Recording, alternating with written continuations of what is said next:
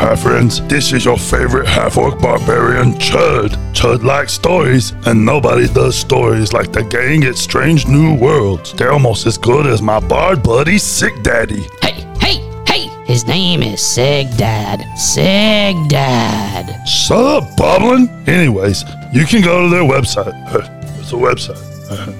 Okay, so don't know what it is? Alright, cool. And download free adventure shops and other goodies. You can even give them some money too. They got a free pet shop. You know Chud loves pets. You can even get my favorite adventure of all time, The Quest for Booze. That's the one where I met my best friends, Sariel and Day Day. Hey! His name is Diego. Shut up, Ballin, he's my best friend. Hey, is that my echo fish in your pocket? Uh-oh, that's my cue to go. Oh, come here, you stinker. Everyone else, go to snwproductions.com today. Faboose! Faboose!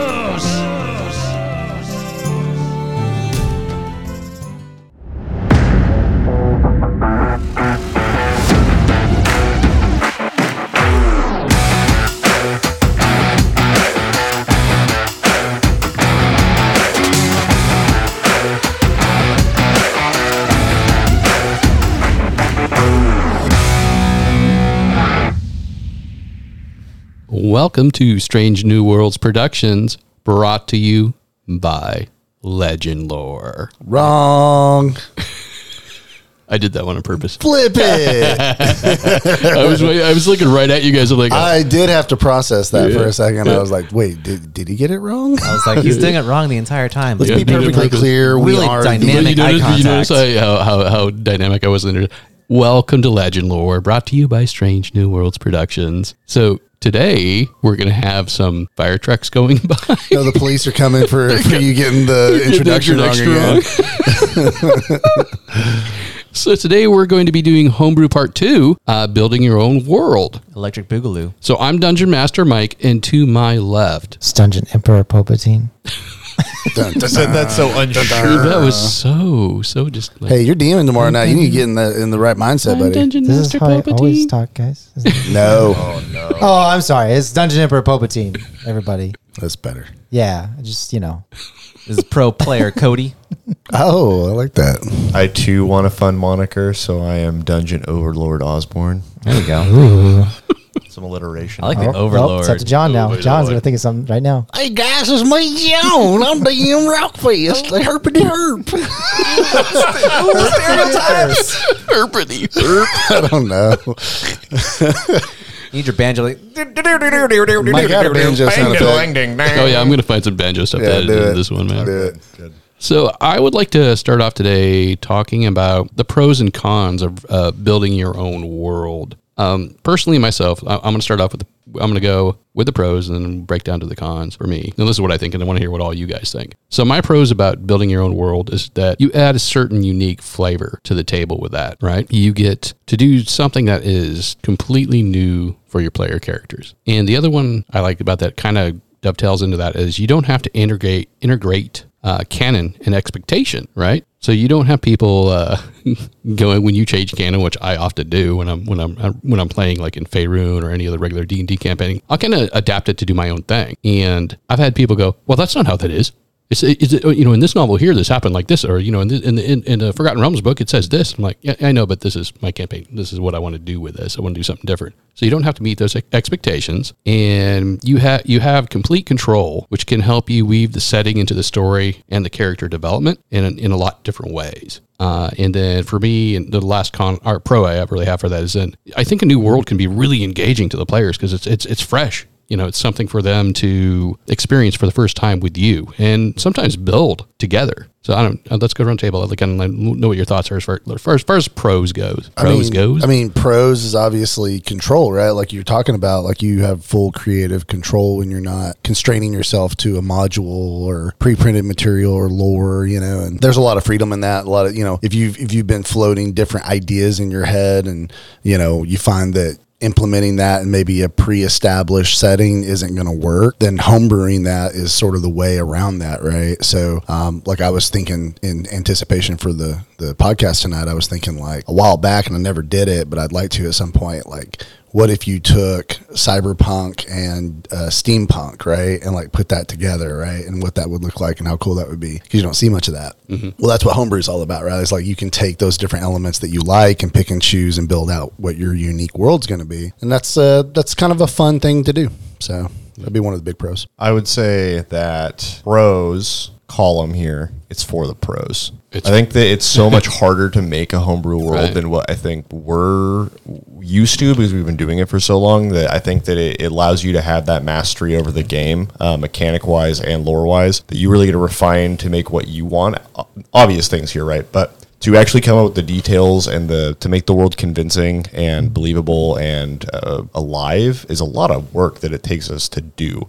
Even if you're doing something like Matt, where you're taking the canon of Star Wars that you like and, kind of doing the the expanded universe, used to be called Legends, but all of that stuff, and you taking that to us that aren't super familiar with that, that's basically it's a homebrew world. It's a non-canon world where certain events happened and certain things didn't. And even that degree of it really makes it more interesting to me than something that somebody else wrote. And I think that when you get to learn about the world more, and not through supplemental material that's like from Wizards, which is great. Like, you can go read a Driss novel and learn all about him if you really care. But if you're going to the table fresh, not knowing what's going to happen next session, I think there's a certain mystique to that, and that's what I like about D&D. Yeah, I think also, to pick up on what you're saying, is it is a lot of work to do that, right? And you do it helps you master storytelling, I think, a little bit, because you're not drawing on anybody else's previously created story to insert in your story. You have to come up with that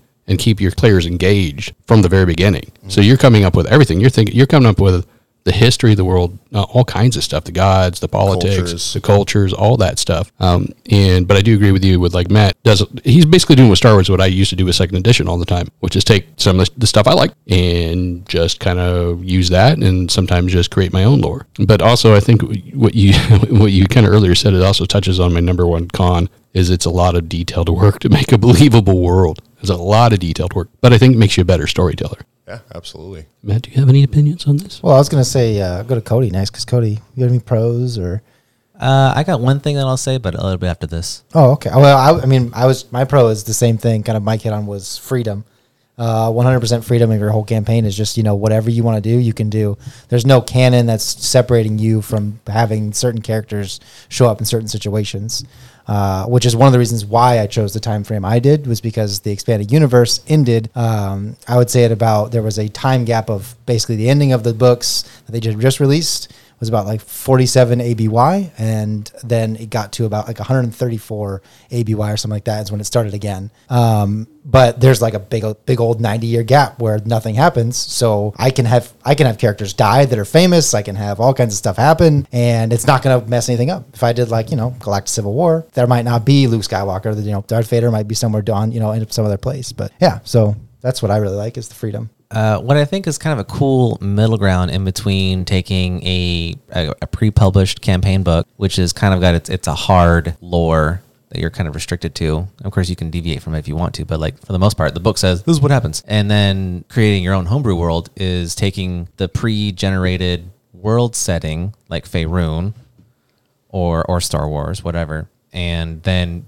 picking your time zone that you're going to have this game in. And I don't know if there's ever been a definition behind it, but I think that's kind of what majority of DMs do, which is they just take their world and then they just kind of roll with the lore that they like, which is what you guys are talking about. But Keenan had put a definition on it, which was non-canon campaign, I think is what it was. Non-canon world. I'm like, oh, well, that's like the perfect middle ground in between just making your own world and then being given whatever the Wizards publishes or whatever Paizo publishes. Yeah, it keeps the familiarity of the setting alive. Yeah. But it changes it so you don't know what to expect. Yeah. Right. So, I like that. Your players can come into this, and if they know about the Marvel Cinematic Universe, and that's the game that you're playing, they know about Spider-Man and Captain America, and they know like the general lore. You can give them like a one-page piece of information, and they can kind of figure out where they're at and what's happened in the world based off of the comics and the movies or whatever. And if they're, depending on how deep they are into the Faerun lore or whatever game system lore you're playing with, you can give them a 1 or 2 page synopsis and like, okay, I know everything that I need to know about this. State of the world. And then everything else after that is completely built off of the players and the DM and what they do in the game. And I think that's a really good middle ground. Absolutely. Because then you don't got to build like It takes a lot of the work away, Yeah. and it keeps it, like I said earlier, familiar. Yeah. And then at that point, you don't got to build like an economy and a political system. Right. It's definitely why I really enjoy every time Wizards releases something that's like, here's your Ebron world. There's no adventures really in this. There's just here's the Yeah, world. it's a world setting. This is just the world setting. They do it like Sword Coast Adventures Guide, same thing. Ghosts of Saltmarsh, I think that one as well. I don't remember. But yeah, I love those books where it's just like, here's the world. Here's kind of what's happened. Make an adventure out of it. And it gives you kind of everything that you would need. It's kind of, I would say it's a great stepping block. Those books are a great stepping block from going from like a 1 to 5 adventure into a homebrew world, and then eventually full homebrewing your world. Yeah, and I think this is probably a good point to maybe define a little bit what we're talking about, because the term homebrew is really what we're talking about, right? Like you made it up on your own, whether it be completely from scratch or it's built on the bones of something else. But you could have, for example, a homebrew setting where the entire world is like something you made up on your own, or you could have a homebrew adventure, which is just an adventure, maybe even set in a canonical place, but it's not part of any like published materials. You're not following anyone else's story. You're just making your own homebrew story within that world, right? And so, homebrew is that sort of bigger, picture look at things where it's just you creating your own thing, whether it be the setting or the specific adventure.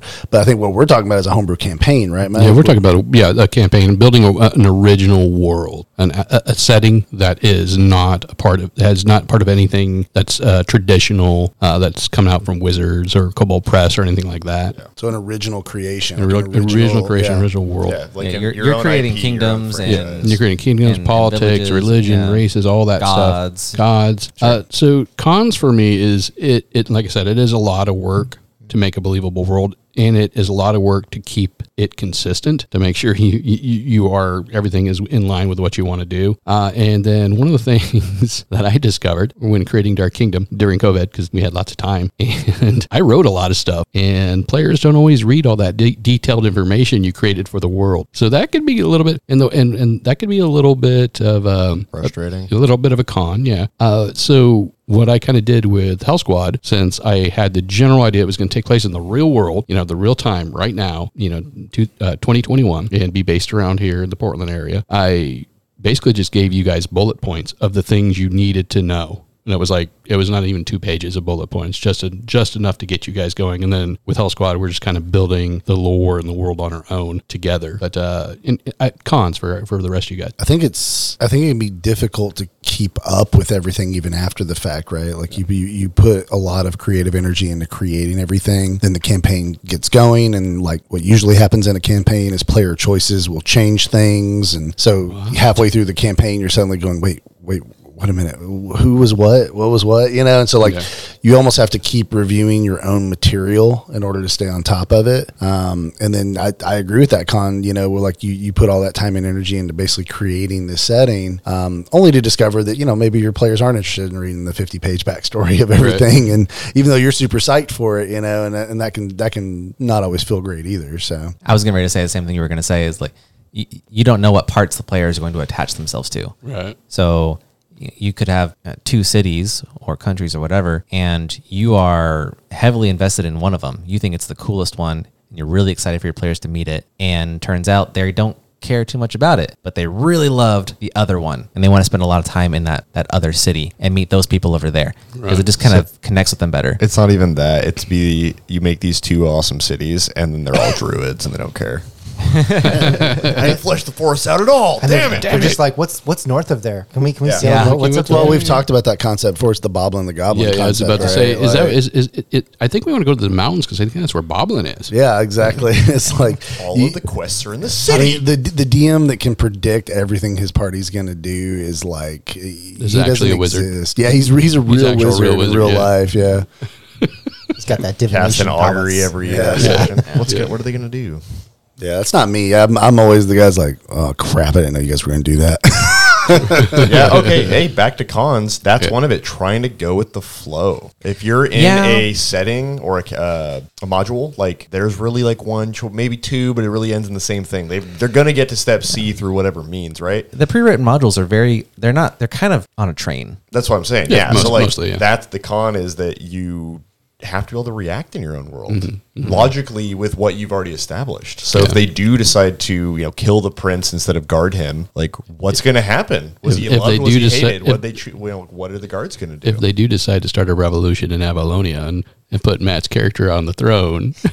Yeah, exactly. Like you have to, that's hard to do. So I did a really cool thing when I made my very first homebrew world. Keenan and I were getting into Pathfinder, and I think we tried Wrath of the Righteous first, and that just didn't really take off very well. And I wanted to do my own homebrew world because I just couldn't figure out how to DM at the time. Right. But we did this really cool thing where Keenan and I actually sat down together, and Keenan and I started creating the world together. Mm-hmm. And I had my basic gimmick of what the world was going to be like. It was like magic disappeared and there was a cataclysm, and that kind of like started creating like magic kind of seeping into the world a little bit. So wizards were like 5th level at most, really. But Keenan and I and my ex-girlfriend, we started just drawing out maps and creating like cultures, terrains, and terrains and like and history of what like. So Keenan created with me his own city inside this place and what the history and lore and religion of the city was. And he was like a knight, and they raised wolves, and part of the people were actually like lycanthropes kind of thing. Mm-hmm. And we had a blast making this entire, like even the geography of the place. What would a place of wolf people be like if it was an entire kingdom of itself? Rachel and I, we did a lot of fleas. Rachel and I, we did like an entire other place that had completely different cultural, right? Yeah, it was like a barbarian kind of culture. Yeah. But it was like, I think like women were in some kind of really high up power. She wanted to have like a priestess. They were a theocracy. I think, yeah. It was a theocracy, but she was a warrior. Yes. She wanted to play a barbarian type character or a fighter or something like that. But I think that was a really good way of getting your players to be invested in the world and also probably remember a little bit. Yeah, because we got to create a world. I got to be lazy, and I got to have an entire homebrew world, but I only had to be part of like a quarter of it. Right, I like that. That's that. I have never thought about that before. From now on, anytime I make an original world, I'm giving you each piece to make. Thank you. Yeah, to touch on that, what was cool for me as being the player of that is I got to make my own slice of world my character came from. Yeah, so I got to it was my backstory. Like I was making it's like my double backstory. Ownership. Yeah, I was making my backstory as my culture of my character and why all of that was there. So that definitely made me really invested. I still have the journal of the notes we took on that. That's cool. Yeah. Well, it was so much fun. Well, now I want to see this. I want to see this in. It was probably not very good because this was like 6 years ago. It was a long time ago. It was probably the 3rd time I had ever DM'd anything before. It was Pathfinder 1, which I walked into that game really struggling to figure out how to play a tabletop RPG. Right. And Pathfinder 1 was a little too complicated. So it'd be kind of like the my 4th grade storybook when I really decided I wanted to be a writer, and I wrote a vampire story, and Charlie was the star of the vampire story, and he was Dracula. And then wrote Graham Stoker's Dracula, but with Charlie in it. And then Dr. Van Helsing, he stabbed Charlie. Oh, no, cross. He stabbed Dracula right in the heart, and he was dead.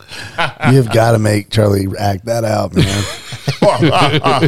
I'm Dracula. So let's move into some advice about building your own homeworld. We talked a little bit about the pros and cons and what we kind of like about it and what we don't like about building your own world. I want to start with something that I do frequently, I guess. I don't do it every time, but I have done it frequently. And that's building real world analogs into your fantasy setting. I have Selenia as a country in the Dark Kingdom, and it's basically Rome. I've got Talos in the north, which is basically, Finland, Norway, Scandinavia, right? Then I have the Dwarvish Islands, which is very Polynesian. I have Raylock, which is very Spain. Zangara, which is a little Italy. And I think that building real world analogs into your kingdoms is a very, very helpful way to communicate what these kingdoms are to players, because everybody has at least a little base knowledge of different countries and around our world, the cultures and how that works. And I think you could save a lot of time doing that.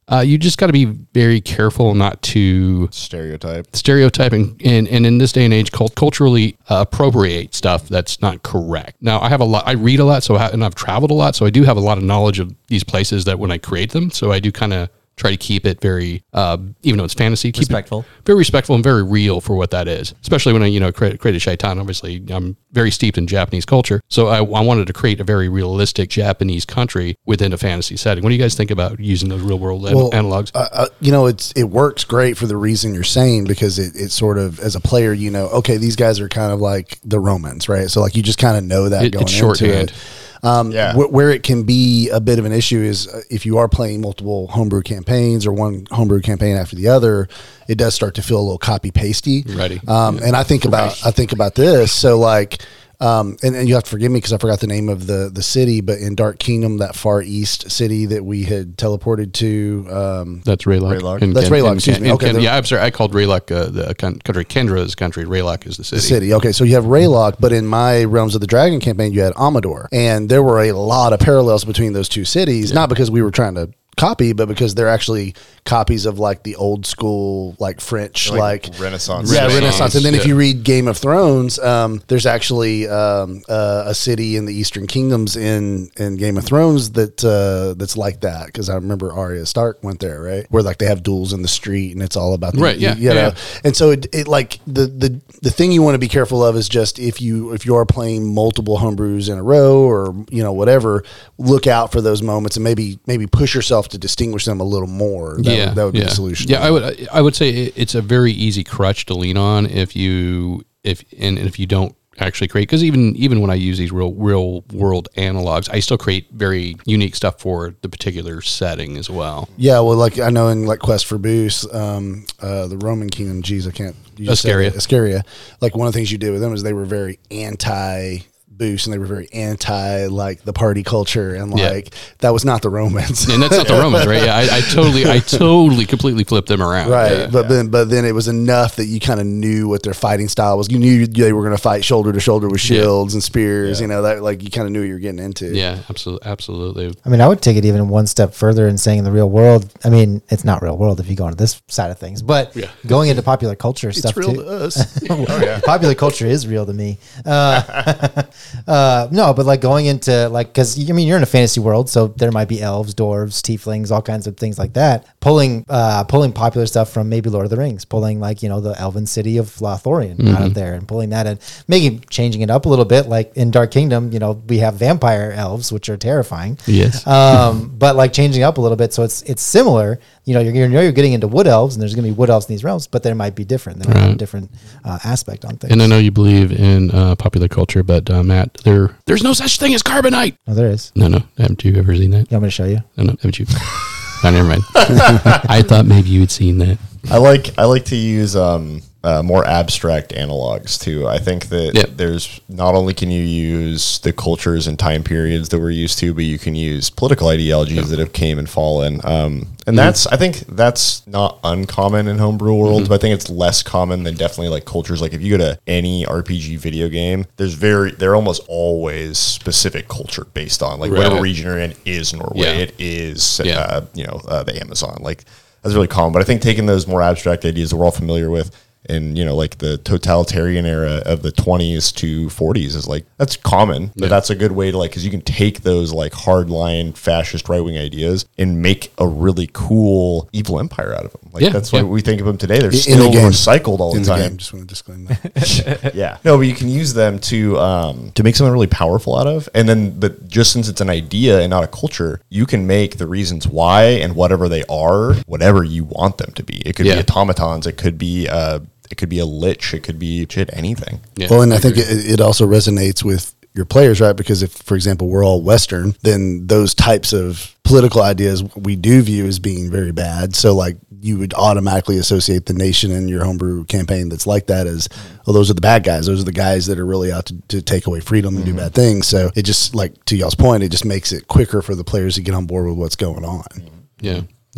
History is a great teacher, like if you want to learn how to homebrew stuff. But I would like to recommend a book that actually I read when I was going through college. Orson Scott Card, the one that wrote Ender's Game, he actually wrote a book called How to Write Fantasy Fiction. I'm reading that book right now. It's really fantastic. It's so good. And one of the things he talks about is you have to decide like what are the rules of your world, right? Like what are the rules of magic and how do the different kingdoms view magic. And I think magic, if we're talking about fantasy and homebrewing, like that's another big part of it. Yeah, that's actually on my list of stuff that I don't know that I was hoping that we can get to. Well, we are going to get to all this today. But yeah, you're right. You've got to really understand what we're talking about right now. Besides just the real world analogs, we got to remember when you're building this world, you've got to be thinking of everything. Yeah. First thing you got to be thinking about the politics of each kingdom, how those politics interact, what kind of structure those politics are. Are they totalitarians? Are they feudal? Are they, democracy? Are they what are they? Are they a communal kind of thing? Yeah. Fiefdom, and how do they all relate to each other? I think like with the Dark Kingdom, I got pretty deep into the politics of each country and how they related to each other in the history of that world. Probably the deepest I've ever gotten. Mm-hmm. And that's a good way to be able to make your own twist on it. You could have like the democracy rely on like a fiefdom ship that they don't agree with, but they might be the people that supply the democracy with grain now. Yeah. And so like you can add your twist to it that way. But no, I've said that in the several of we talk about the sci-fi stuff and I think it applies to fantasy too, specifically with magic, is how does the world work? Yeah. Like the first thing you got to figure out to make your world your own and why you should make your homebrew and not just pick something else up is like, what is different? What is the thing that makes everything else tick? So yeah, as an example, that in Dark Kingdom, the Selenians had they're very warlike. Obviously, they're an empire in decline. They're like Byzantium would be at the end of the Roman era, but they had one of the most powerful navies, and so they were the ones who basically kept the vampire elves of Everstar from basically creating any problems inland on the main continent. And then when Aerith basically began her revolution to free all the slaves, which their economy was based off of, they had to take all those resources to fight her, and then the elves of Everstar are doing raids. Now they're doing raids. They've taken over the Dwarven Islands. They're moving in. They're starting to attack the coast.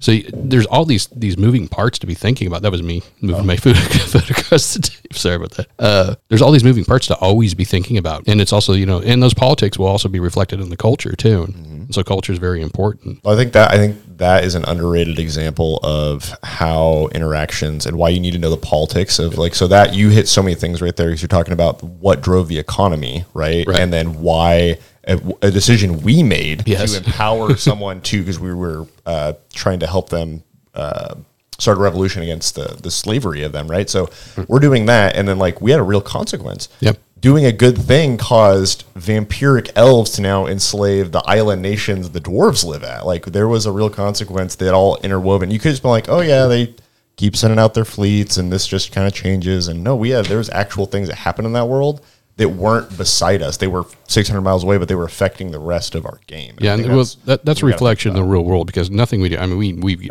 seen that how many times Western society does something for the right, or at least we think that it's for the right in another part of the world. A domino effect falls.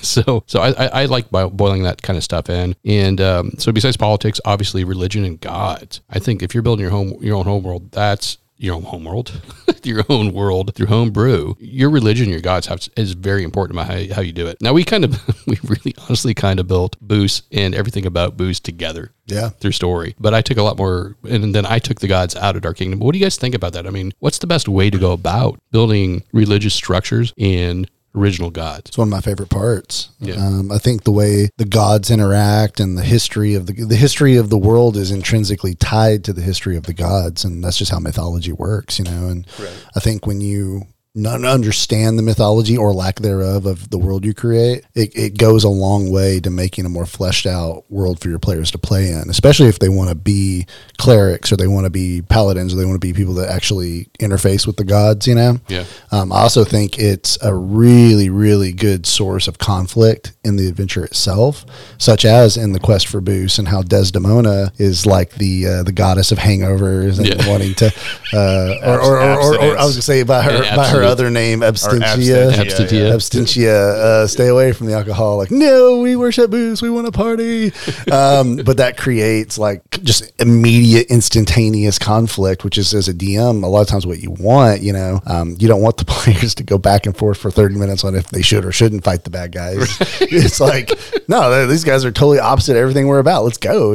But I would say it's super important. And even if you say you don't think gods are that important, that begs the question, well, why aren't they important? Are the gods dead? Are they banned? Are they weakened for some reason? Even the answers to those questions become super interesting pieces of the world you're creating. Yeah, absolutely. So the last bit kind of touched on what I was wanted to ask you guys. So do you think, and this is just your own preference, right? But do you think it's more powerful to have the gods as interacting powerful deities that are proven to exist, or more of the real world we live in where it's very ambiguous? Yeah, I got something. Nice. Because we see mostly, and at least D&D, they are active servants, or they have active servants. They are active typically. Booze was very active. But then you go like Lord of the Rings, and it's much more ambiguous. They don't really ever mention much, maybe in the history, but a lot of really cool stuff still happens. But Yep. Cody, what are you thinking? I think having a pantheon of gods is kind of a stale, outdated trope with D&D and a lot of fantasy novels too. Right. So, and I think it's one of those things where it's almost like tradition to build your pantheon of gods. Yeah, what makes your pantheon unique? Yeah, and one of my favorite books, The Warded Man. In this book, it's very much kind of like one nation of people is like kind of basically like Europeans, and then there's another nation of people, and they're kind of like a combo of Japanese culture and Middle Eastern culture. Okay. And it's really cool. But like as you're reading the book, you kind of get this feeling of like they're basically worshiping the same God, just in different ways. Right. They took different parts of their basically like the Christian Bible, and they just kind of like emphasize this part, but this people emphasize a different part. So it's Right. like a parallel on like Islam versus Christianity. Yeah. Like Yeah. it's But- actually the same God, but two different sets of way to worship. Yeah, so like the God, very frequently throughout the book, the God is mentioned, and some people leave the religion, some people switch religions, and some people are never part of it, or they stay headstrong into the religion, and it's great for conflict, like what John was saying earlier.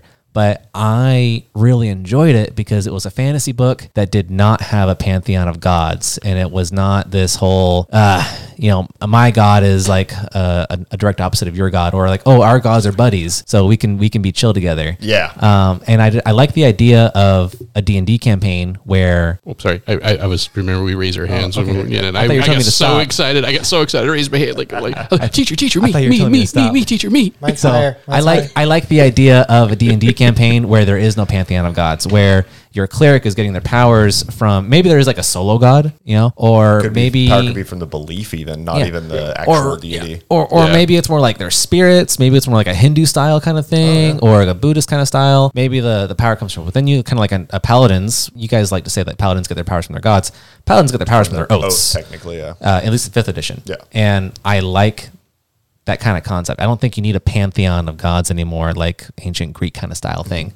I I like you making it different. I think that's really cool, and I love your ideas about that too. I would love to see somebody do that, where like that maybe that made the power of their clerical faith is coming from their own spirit and their own energy. That's a really cool idea. Or your gods are regional, just like how they are in the Right, real right, world. Hinduism comes from a very specific area Yeah. in the world, and yes, you can convert to India. You can be a white guy and convert to Hinduism, but 9 times out of 10, if you're born in that region, then you're gonna, or if you're raised in that environment, then you're gonna become that religion. This is one of the things that I think they did a good job of in Forgotten Realms, where they basically, back in 2nd edition, actually, they kind of came up with the idea that the gods aren't equal, right? Like there's gods that are more powerful than other gods. You have levels of gods And what makes a god more powerful is the Ao, the over god. Right. He decreed that the amount of followers and the amount of faith that is handed to you.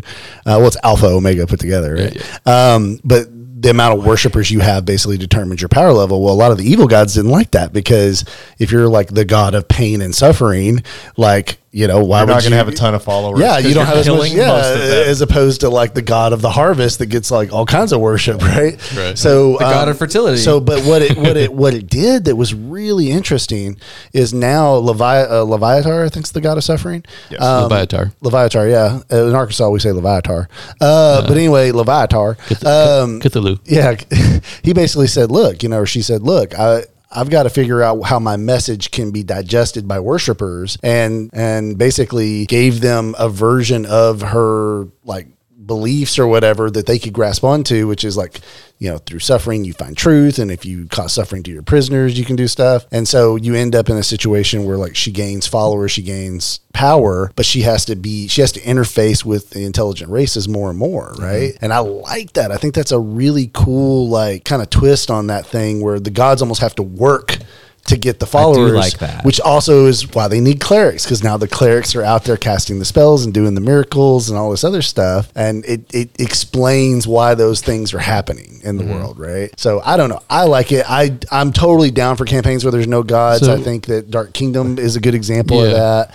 But I am a traditionalist in the sense that I like the gods being characters in the story, and I like how that affects everything. So Cody, one of the things I got really excited about when I threw my hand up, like really like, oh, I'm so excited, was back in second edition. I created a homebrew world called Age of Wonders that we played for a long time, and I went with a monotheism idea where I had Jada, which was kind of an analog for a Christ-like figure, not Christ, but a Christ-like figure, and then they had Shaitan, Messiah, Savior. and they had Shaitan, which was Lucifer, basically, right? And we ran that. That was the first time I ever did just two gods in a world, and it created some very cool and fun role-playing situations because of that. Were they also like pseudo diametrically opposed, like when we think of Lucifer and Yeah.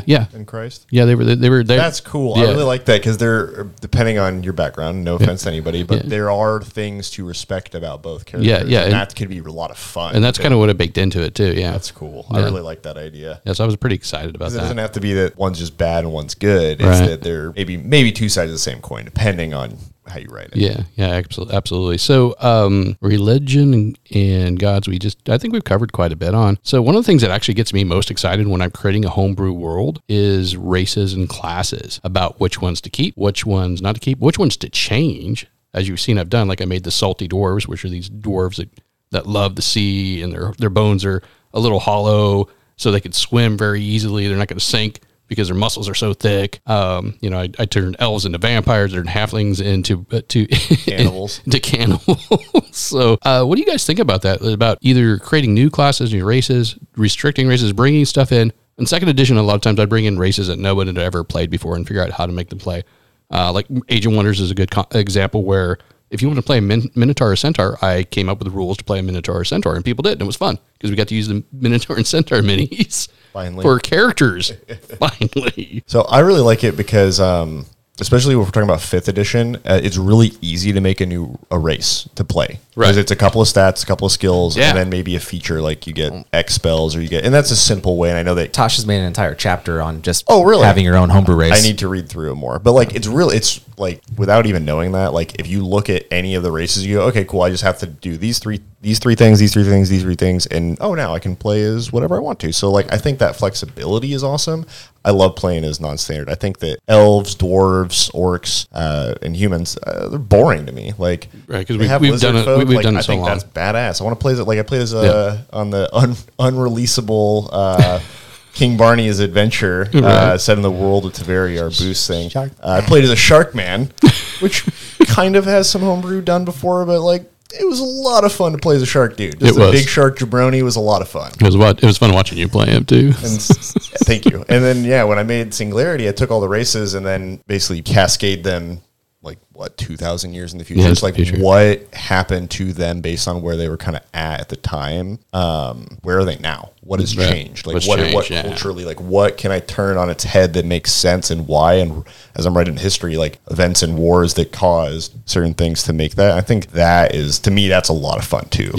Yeah, I think that's a ton of fun. I love doing that. I think being able to bring in some and create your own races is really cool, and also limiting races. Yeah, as I absolutely. did, because obviously when I created the vampire elves and cannibal halflings, I didn't limit them. You could play them if you came up with a great backstory of what that is and how that goes. But it did kind of limit it in some choices where people are like, I don't know, I don't really think I want to be a vampire elf. You know, Well, not only that, but in that world setting too, the world was so dark, for lack of a better term, for the Dark Kingdom, that it's like It was a lot of our bleak. characters wouldn't have allowed that. Like, Yeah. there's no reason for our current group would have Yeah, welcomed them and were like, you're a spy, like you were evil, we're super superstitious because of this like hardcore like dark age setting world. yeah, like it's bleak as crap. so yeah. like in maybe another group who rolled up characters for that world setting knowing it might have allowed that, but I think that it naturally limited it. I think that was actually cool because it wasn't a hard stop, but it was there's gonna be a lot of problems if you roll into town and they know you're an elf. And and that really was demonstrated when Cody's character, who was a half orc, got reincarnated as a halfling, and about having to disguise himself and not bring attention to himself, pretend to be a dwarf. knowing how everybody was going could react everywhere you went. Well, even being his party member, I just assumed he was a cannibal. Yeah. I didn't know what reincarnation was. I was like, yeah, you're just evil now. I'm sorry, I got to take you out again. Like we tried to bring you back as something good, but you're an evil thing. Didn't now. work. But that was also a good learning moment because grew to understand that not everything on the outside is what's on the inside. It was like your first step before meeting Amity. It was like, Then I fell in love with a tiefling. Happens to all of us. I can think of two examples that I thought were really, really good for changing races in your homebrew setting. Matt Colville has the first one, and he has a video about he kind of talks about people kind of shitting on Dragonborn in 5th edition. I think in 4th edition too. Why would they? Dragonborn are awesome. I did it first. Yeah, you did. That's right. You were. And then now I play one. Yeah. But when I first came to 5e, I was like, okay, everybody picks Dragonborn. They're just that person just wants to be a dragon. Right, and I was, and yeah, so what? That's still cool, you know. Sure. It's like, That's the Falcon. but back then I was like, oh, that's silly, you know. he's right. Well, Well, like, way out of line. I was ignorant. If you read the lore description of Dragonborn in the 5th edition Player's Handbook, it's not good. It's super vague, and you can take that as a positive if you want to. That's positive to me every time. But it's just like it doesn't give you anything that you can really go off of. Right. It's just kind of like, here's a bunch of kind of sort of information about it. Right. Anyway, Matt Colville had a really good origin of Dragonborn in his homebrew world, which is Dragonborn are created, they're not born, through like magic science, I think is what it was. Kind of Really? something like that. Magic experimentation, and they're created as paladins to help guard the king. Your second example better be Dark Kingdom. Well, you already said your examples of Dark Kingdom, so why would I just like... I'm saying because you're saying about race changes, and my explanation for the Dragonborn was pretty cool. It was really good. I'm sorry. I'm shamelessly plugging myself, man. No, it My is ego is getting out of control. I don't know You're if you guys plugging can a sit. product we don't even have on our website. I don't know if you guys can sit in this room with me. My ego is so big. Your head is taking up all the room. You know? Anyway, I just really like that. He didn't change any of the mechanics of Dragonborn. He was just like, where did Dragonborn come from if I don't have dragons in my homebrew world? Oh, This he is- did. Okay, he took away dragons. Maybe he had dragons. I don't remember. Okay. It was about law and chaos, and like so Dragonborn were like the ultimate form of like order to help protect the kings. See, I hate that. Yeah, I hate the typecasting. Oh yeah. sure. Hate Yeah, that. you can. It's just so limited. Well, it's like orcs where are they're just created, evil. but you're still your own player, so you can still Yeah, but choose that to be a doesn't make chaotic sense. But that doesn't Dragonborn. make sense though. But Like, like that's- you were created, or you were like experimented on, or you were through like magical means you were shape changed from a human or something else into a Dragonborn, Okay. with the purpose of protecting the king. This is what I believe what the video was. I saw the video like 3 or 4 years ago, but anyway, I liked it. I thought it was really good. It didn't change the mechanics. It's just like, how do Dragonborn fit into my homebrew world? How do I make it so that in a homebrew world where it doesn't really look like Dragonborn really fit in, how do I make it so that player can choose to be a Dragonborn? And it's a cool, unique lore thing that a player can really latch onto. I mean, I want to go on a little rant though, real quick. That's for fine. Everybody listening. What do you want to do? Rant. Stop making your races evil or good, because that's not the world. That's not realistic. Right. Like, unless you want to create like gnolls and like you want to have one thing that was created for darkness to consume something. That's fine.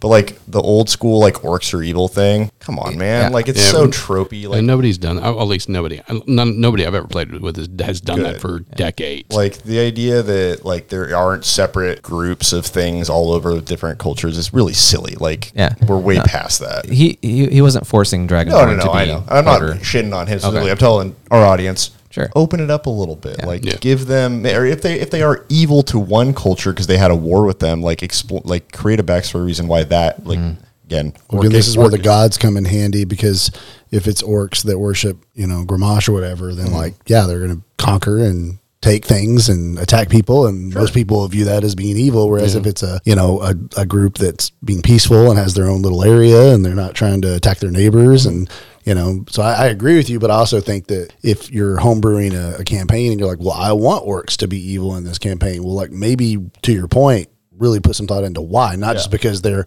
genetically born an orc, but like what's the reason why they're considered to be bad guys, right? We'll give them a reason to be sympathized with. Why are they like this? Well, maybe they don't know how to grow food. Maybe that's not part of their culture, or that information has lost them. So they have. I like that. Actually, that's good. Give them a reason to like make them an actual like every enemy, whatever the opposing force is, has to have something that you can look at that's not just pure evil. In other words, I mean, it's just so one dimensional and boring. And hey, man, maybe that's how you like to play it better. Right. Yeah. You said you had a second example. It's actually kind of similar to what you did with elves, making them vampires. I was a random guy on the internet, and I just really liked it. But elves are super attached to the Feywild and therefore to magic. And in the homebrew setting, magic is kind of dying out. So therefore, the elves are not really able to really keep their longevity, keep their magical powers, and their body kind of begins to get really frail. The air kind of becomes poisonous to them, I think, and they ended up having to wear like these Mad Max style masks, and so it's kind of like a Mad Max kind of almost horror-ish level campaign. But I liked that. I liked taking you could open the player's handbook and you can think of what's the lore of my world looking like. Well, magic is dying, so how does that affect everything else under the umbrella of magic and dying? And elves are really attached to the Feywild and to magic. So how would dying magic affect the elves? So, and then he kind of goes from there. Yeah, I think that's a great idea. That's actually really cool. So we're talking a lot about race. What are your thoughts on classes when you come into a homebrew situation? Like limiting classes, say there are certain classes you can't play, and maybe and you have to build a reason within your world why you can't play them. But also, to me, that's a great opportunity to bring in like maybe some classes that people don't play a lot, because maybe you limit certain things, but now they're going to have to be forced to play other things. But also it's a great opportunity for you to, as a DM, to practice your skills and homebrew some classes. And they don't necessarily have to be balanced by D&D standards. They can be balanced for that world setting. So what thoughts? Yeah, I like that idea. I think that it's already a huge endeavor to make your world. So if you want to take it on to rework classes or add your own, I think if you have the time and know-how, do it, because it's a lot of fun. Make your own. Or when you did Samurai, that was cool, because I think Samurai is really lackluster as a subclass. So making it its own class felt really good. And reworking the magic system and then removing clerics because there's no gods, that all made sense. But I think the more choices, the better typically. Yeah, I think so. I have a hard time imagining what you would remove aside from any of the magic casters and monks. Yeah, I mean that's probably fair because everything else is based in reality. I removed archetypes for Dark Kingdom. Like there's certain archetypes because of the spell casting use, but that was also related to magic too. Yeah, right? Like Eldritch Knight you could take away from fighter. But I mean, but any world you're going to be making is going to be able to have someone who can swing a sword or shoot a gun. So there's a natural amount of classes that are just kind of fit. But what if it was like a BC campaign where it's like primitive, that no one has bows, and have rangers then? Rangers don't exist. We still had slings and spears. Shh. You're ruining my theory.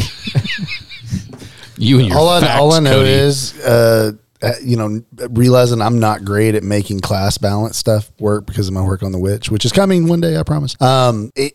It's more work. I mean, it's a lot more work. I would say it's a lot more work than people realize when you head into it. Well, it is. But here's the thing. I think, yes, it is a lot more work. But if you're doing it for your campaign, that means like the Witch, as our first draft was, your first draft for it, would have been awesome in Dark Kingdom. In the same way that I empowered spellcasters to have more damage dice, basically, right? Same way in that when I get my first draft of the Samurai for us to release, you're like, bam, bam, bam, bam, and you were like, and everything you said was right. Everything you said was good. I looked at it, I'm like, oh yeah, I didn't realize just how powerful this build was, because we were playing in the Dark Kingdom setting, and there was a lot of powerful stuff, a lot of powerful player classes and villains and stuff you're fighting. So I think that, yes, it is a lot of work, but because it's homebrew, it also gives you a chance just to have some fun too, right? Yeah. And if your players, as long as your players are okay with that, because it could be you can get some players like, oh, I don't know, this is too much. I don't know. Sure. I don't know if I've ever heard a player actually say this is too much. It would be from another player who doesn't do half as much, right? But so it's hard to make a class for like when you're rebalancing against all the other core classes that have no modifications. That is very difficult. But for your own world, I think what you're saying is that it can be overpowered. It could be underpowered, right? And I think that if you're doing a new class, like we've talked about several sessions, is talk to your players. So like, hey, you want to play the new ranger you made up, right? Okay, cool. We're going to try this for session by session, but I could take away or give you more abilities. If this does turn out too strong, then I can take it away. And that's a conversation you can have in your own homebrew world, because you're not ruining a bunch of campaigns by putting a supplement out there. Right, yeah. Exactly. I do want to interject though, because we talked about a world with no magic people, but you could do a world without any martial classes. All physical weapons no longer exist. That would be crazy, and I love it. So only magic can be your weapon. I did in... Your conjuration wizard would just be like summoning like a cast iron pot to smack people with. No. I mean, yeah, I guess. I mean, they could just summon elementals too. What if I just got a big stick though? There's just no sticks anymore. Matt, No, You'd be like you have to the big figure brain out how it genius. works. Like, oh my I mean, god, it's a homebrew world. Maybe as soon as you pick up a stick, like maybe the deity's into like, a noodle. nope, sorry, Matt, that's a noodle now. Matt, I think that's a world for you to build. That's the most. See, I like the ridiculous idea. world. I like the That'd be idea so of no awesome. full casters. It's called Star Wars because nobody actually has melee weapons in Star Wars. But they have guns. They so do. And They have a lot of guns. They have vibro blades. And casters have cantrips. So, So actually, I did it in. I think it was Age of Wonder. It was Age of Wonders that I did. Everybody, no matter what class, had some sort of spells. So I basically gave a very limited spell classes to thieves, very limited spell classes to fighters, paladins, et cetera, et cetera. Well, not paladins. I mean fighters and thieves and Barbarians. bard. Well, not bards because bards had spells. Again, there was something barbarians. That's what I'm thinking. Barbarians, and it was very interesting to see everybody with some spell capability. I also powered up the magic kind of like I did for Dark Kingdom a little bit, so that. Because, you got a fighter who can also cast spells. In 2nd edition, that's pretty damn powerful. So I also powered up the magic for the regular spellcasters as well. There you go. I know. I figured out your world. Everyone is just an ultra level caster at birth. So it's like if you come in with a sword, I'm just gonna lightning bolt you. So Yeah, I mean, and you're now it's useless. You're born with Yeah, cantrips, so Jesus why use a sword? So, hey guys, we haven't even got to the point of talking about the magic system in a homebrew world. I'm thinking that might be homebrew part 3. I think that's going to be its own thing. Yeah. And that is a very, very big topic, and I have tons of ideas, and I know Cody's got to have a shit ton of ideas for that too.